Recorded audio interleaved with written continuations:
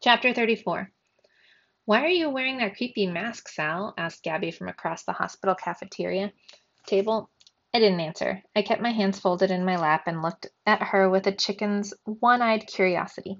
She went back to flattening with a fork, not eating, the piece of red velvet cake in front of her. You're kind of freaking me out, dude. As Google had taught me on the walk over to the hospital, chickens can't move their eyes. They have to move their whole heads to look at something. I snapped my whole head forward so I could focus both eyes on Gabby like a chicken. Fine, you don't want to talk? We don't have to talk. I can stare right back at you all day long. She stared and I stared, and she stared and I stared. Say something, she yelled. I didn't. Her dimples filled with evil glee. We have ways of making you talk, she said, and then she ducked beneath the cafeteria table. I ignored her and passed the time looking around. This place could seat 200 people easy. Each round white top table was surrounded by 8 cushionless yellow chairs. My guess is that the hospital didn't want to encourage people to stick around for long. Looked like it was working. The cafeteria had exactly 3 people in it besides me and Gabby, the 3 custodians all sitting at different tables, clutching their mugs of coffee and tried not to fall asleep. Clutched their mugs of coffee and tried not to fall asleep, even though it was only the afternoon. The cashier was a robot that didn't have legs. It looked like a woman from the waist up, and only one of its eyes still blinked. Its name badge said Alma. I'm coming to get you, Gabby sang from beneath the table. I'm getting closer, went the song. I'm almost upon you, she tra-la-la'd. You better speak now or you're gonna get it. I didn't. And then Gabby Real, straight-A student, student council president, and editor of the Rotten Egg, bit my leg. As you might expect from a shark girl, she bit to kill. She clamped her jaws on my calf and threw her head back and forth like a dog with its chew toy. Grrr, she said happily. Lucky for me, I hadn't had a chance to update my wardrobe to Florida weather yet. I had on cargo pants instead of, say, cargo shorts that protected my drumstick. It turned Gabby's attempted mauling into a slightly uncomfortable but completely endurable gumming. The hardest part was not laughing. But freaky dudes in Bauta masks don't laugh. I sat there, unmoving, unperturbed. 3 janitors sipped their coffees at the same time. Gabby popped up from beneath the table so fast that all her fighter jet barrettes flew a crisscross pattern in the air for a second before settling back onto her puffball hair. She was frowning. Seriously, Sal, are you okay? She asked. Did something happen? Ploy to get me to talk, or genuine concern? I played it safe. I moved my head slowly closer to hers, turning it to study her from weird, inhuman angles, the way Principal Torres had. Then I ducked down beneath the table. When I rose again, I had the other mask in my 2 hands. I held it out to her. In the wordless way of a loving animal, I gestured with my Bauta beak that she should take it. Gabby gave me an evil smile. She grabbed it and was just about to shove it on her face without thinking. Nuh-uh, I interrupted her by handing her a note. Still holding the mask in one hand, she took the note, flapped it in the air until it was unfolded, then read it out loud. Gabi Real, girl with 1,000 fathers, whose name means reality, knows this. Know this: once you don this mask, you will cease to be a person. Your body will vanish, and all that will be left of you are the things you live for. All your past deeds, be they good or be they evil, shall define you. So before you replace your own face with that mask, ask thyself, are you prepared to become what you believe? Sal, she said, shocked and kind of thrilled. Did you write that? That is so good. You must have written it, because I've never heard it before, and if it existed, I would have heard of it. Oh my God, how did you come up with something so good? You like it? I asked. I just wrote it on the way here. It's not bad, right? I've read it a lot. I read a lot of fantasy, so I'm pretty good at. Ha! She yelled in triumph. Made you break character. All it took was a little flattery. She started dancing around the table. Sal always wants to be the star, but vanity won't get him far. Directors will say au revoir if he can't share the cookie jar with the other people. Har, har, har. The left janitor snorted. I wanted to laugh too. Did she come up with all those rhymes on the spot? Gabby could lay down some bars. But I wasn't going to tell her that right after she'd burned me. I wasn't going to say a thing. I was just going to stare at her like a one-eyed rooster. Oh, not this again, said Gabby. Come on, Sal, cut the caca seca. I just tilted my head to the other shoulder in pity for her. Rooster pity. Sal, come on. You were telling me what the homework assignment was. So what have So what? We have to use the mask to invent a new character? Do we have to create a scene? She tied on her mask. That was my cue. I flew out of my chair and swept over to Gabby, who'd gotten halfway around the table by then. Beg you will, mortal, as all who came before you have, and all who come after you shall. For I am life's end, I am fiend, I am rot and ruin in a pile of bones. You and I will walk you and I will walk you away from your body, arm in arm. We will journey together into the great hereafter. You will not want to come, but you will come with me. You have no choice, for I am Death, she guessed, jumping up and down, clapping. She already knew she was right, but I told her anyway. You are correct, milady, I said, giving her a Renaissance fair bow. We have to create a scene. One of us plays Death, and the other one tries to bargain with Death. It's an everyman play, said Gabby. I love everyman plays, said one of the janitors. Of course, Gabby knew what an everyman play was. I'd never even heard of an everyman play until today, I admitted, taking my seat again.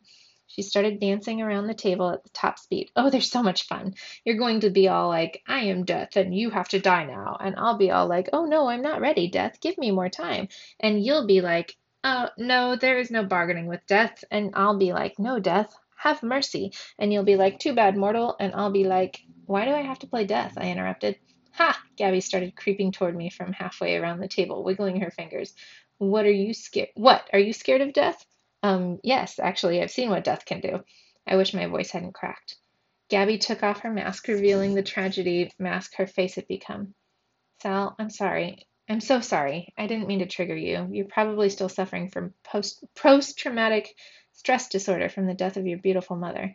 And here I am making jokes. I'm just feeling so much better ever since I heard that Iggy's out of the woods. Now I'm all like, ha, suck it, Death. My baby bro beat you again, as if he'd defeated death forever, but that's just plain ignorant of me and insensitive. Please forgive me. It's easier to forgive when you're wearing a mask, so I kept mine on for a little while longer. It's all good. I wanted to play Death anyway. I texted the Padres for 2 favors. Can I sleep at the hospital tonight? And could you bring some stuff from home? It's for a drama assignment. Yes and yes. It really helps to have great Padres. I'm lucky and I know it. While we waited for them to arrive, Gabby and I knocked out all our non-theater homework for Monday. And P.S. If you ever want to do the best homework of your life, partner with Gabby Real. Seriously, by the time we'd finished, I felt like I'd grown an extra little brain on my left shoulder to hold all the new knowledge I had. I think it might be whispering to me still. The Padres walked into the cafeteria around dinner time, horsing around as usual. They each had a box filled with props and costumes and toiletries and a few changes of underwear.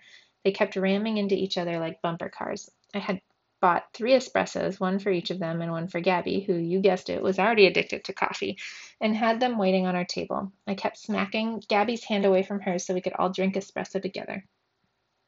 Well, except me. I had water. I don't drink caffeine. Magicians need steady hands. I'd also gotten them a thank you flan for everyone except me to share. The Padres sat down and were very grateful. They hadn't had anything to eat since lunch. I told them it was important not to skip meals. What? I said. Do you want to end up in the hospital or something? Trolling parents is fun. The Padres asked about Iggy, and Gabby cheerfully related how well he'd responded to a new drug regimen, and how she just couldn't wait for all this to be over and have her little brother safe at home. We toasted our drinks to that. Once the flan was gone, Gabby sidled over to American Stepmom and chatted her up. She seemed especially interested in talking to her. I wondered why, paranoidally. Whatever. That gave Pappy a chance to ask me the big question he had for today. So, how was gym class today? Health and wellness, I corrected. Yes, right. Did anybody beat the red zone today? Nope. Humans don't get shocked or stunned. They get asombrado. Mysterious shadows cross their faces when they're confused. All sorts of shadows crossed Pappy's face now. Really? I mean, I thought after, and then he shut his mouth fast enough that I heard his teeth clack. Ha! He'd almost admitted he had called Mr. Lynott. I took the opportunity to torture him a little more. After American and Stepmom and I figured out how I could cheat to get to the top, I decided not to cheat after all. You seemed so opposed to the idea, Pappy. I couldn't go against your wishes. I see, he said carefully. And the red zone was as hard as ever? Oh, yeah, I mean, Mr. Lynott had tried to make it easier for us. Everyone was so mad, treating us like babies. How could he? We changed it back to the hard wall and made fun of him all period. I mean, how clueless can a chacho be? Poppy sipped espresso. Yeah, what a sandwich. We both decided it was a good time to check in on Gabby and American Stepmom's conversation. What's it like being Sal's mom? Gabby was asking. I bet he's a real handful around the house. American Stepmom turned her surprised mouth into a smile. A handful? That's not what I would say. Sal is incredibly talented. I've never met anyone so driven to succeed. Well, you've only just met me, said Gabby. American Stepmom laughed and blinked a little more without laughing. Sal is extraordinary. Has he shown you any magic tricks yet?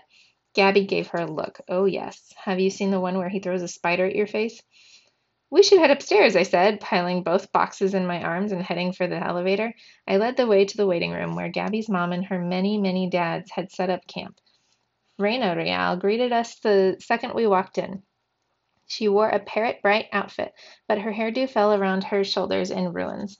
She should have sued her mascara company for claiming it was tear-proof. She cried when she saw me, cried whenever one of Gabby's dads came or left, cried as she accepted good wishes from visitors, cried when doctors and nurses told her there had been no change in Ignacio's condition, cried as she prayed rosaries in groups, and cried to herself when she thought no one was looking.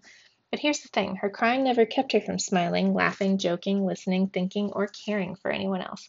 She just cried and did everything else she would normally do. And when she met Pappy and American Stepmom for the first time, she cried and hugged them and said no espacio over and over.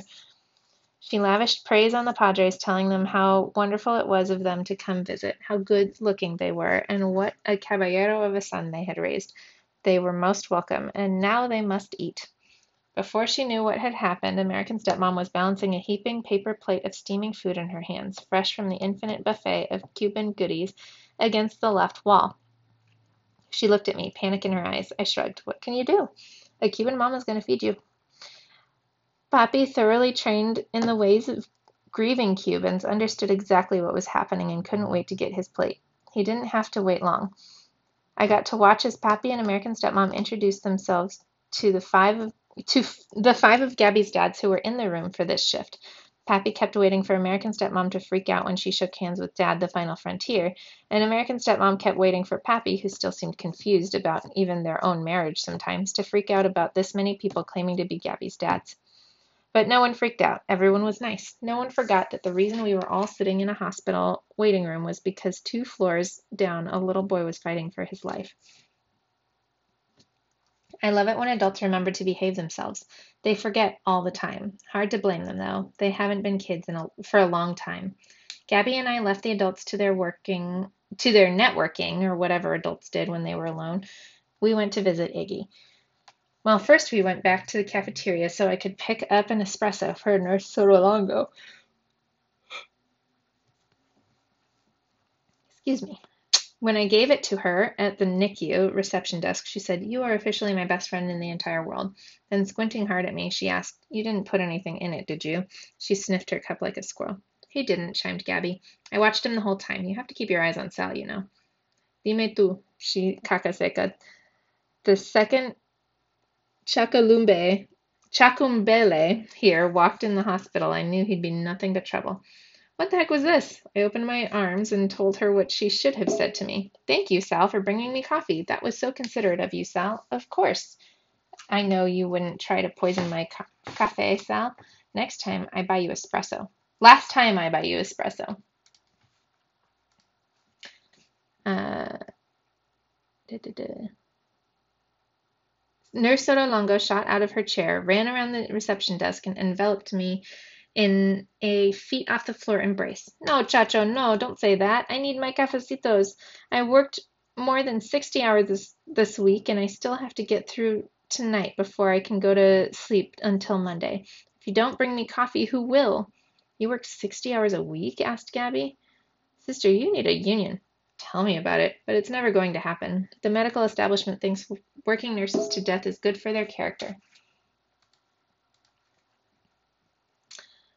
"I did a report on unions last year. I know a lot about them now. If you want, I could help you start planning how to, I said, "Put me down?" Nurse Sotolongo looked down and remembered that she'd been crushing me that whole time. "You bring me a cafecito the next time you're here?"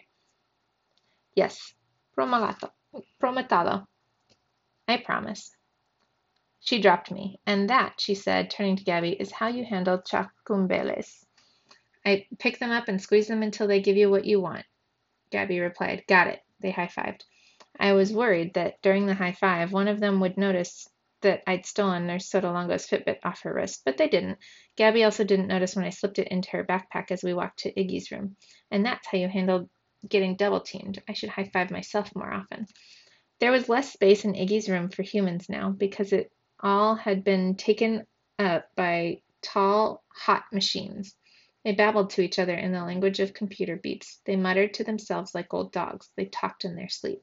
No room for chairs anymore, so Gabi and I had to stand. We stood on opposite sides of the incubator with our 4 hands on its lid, like we were healers trying to cast a cure disease spell. Iggy lay sleeping inside. He was in just a diaper and a little red hat today. They had tubes up his nose and a tube in his mouth that went all the way down his throat. A fat IV was taped to his right wrist. Another was taped to his right foot. The skin of his hands was peeling off. It's okay, Sal, said Gabi. It's going to be okay. At first I felt embarrassed and angry that she'd caught me wiping my eye, but I've been in therapy long enough to know that I just had to wait a second to let the feelings pass. Gabi was just being kind. Therapy also taught me what to say next. You don't have to tell me it's going to be okay, Gabi. I've been in hospitals a lot. When people lie to make you feel better, you feel worse. Yeah, she was almost crying. Yeah, I know. I hate it when people lie to me. I had been through a lot of the same feelings before, when Mammy was in the hospital. My memories, all the confusion and helplessness I felt back then, rolled themselves into a ball and settled in my throat and made it hard to breathe. So time for some calming techniques. And time to express my feelings out loud. I took deep, slow breaths. I closed my eyes, concentrated on the warmth of the incubator under my palms. And then I said, none of this should be happening to Iggy. I feel sad and angry and powerless. Powerless, Gabi repeated. The way she said it made me open my eyes. She leaned her head back, breathing through her mouth, and the fighter jet barrettes in her hair all did a nosedive toward the floor. That's why I'm so wrecked inside. And here she gritted her teeth, pissed off. I want to fix this so bad. I know, I said. I really, really know. In other universes, Mammy is alive. Gabi nodded for me to keep going. I came around to stand next to her, put my hands again on the incubator. There are other Sals out there who never lost their mammies. Somewhere out there in the infinite reaches of space, there's a mammy who's alive and well and just waiting for me to find her. Does it help knowing that? I shook my head. It makes everything worse. The multiverse is infinite. I can't search all of infinity. I'd have to get so lucky to find the right mammy that Pappy says it's a statistical impossibility. Gabi nodded in sympathy. Statistical is the worst kind of impossible because it acts like there's a chance when there isn't. I wanted to cry, which always makes me want to hide.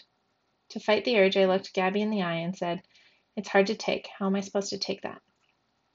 How can I take it if Iggy... But she didn't finish. Instead, her face was lit from within by an idea.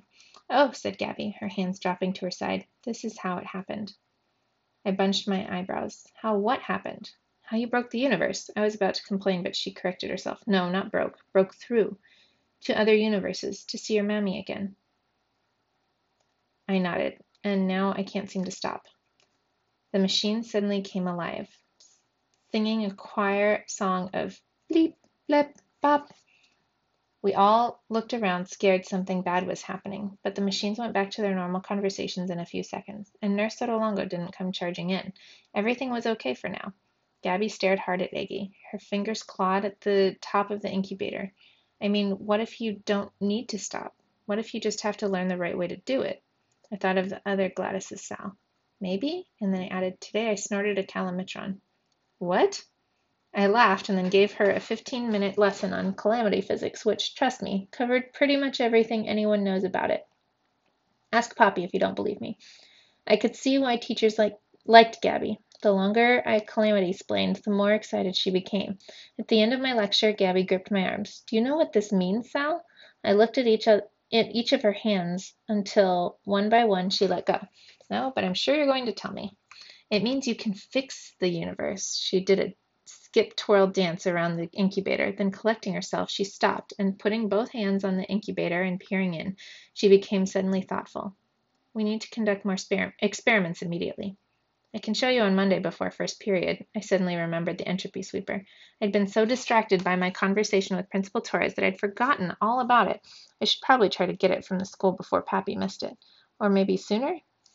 Maybe, said Gabi, the fighter jets in her hair scrambling wildly. Are you kidding? We're going now, right now, this very second.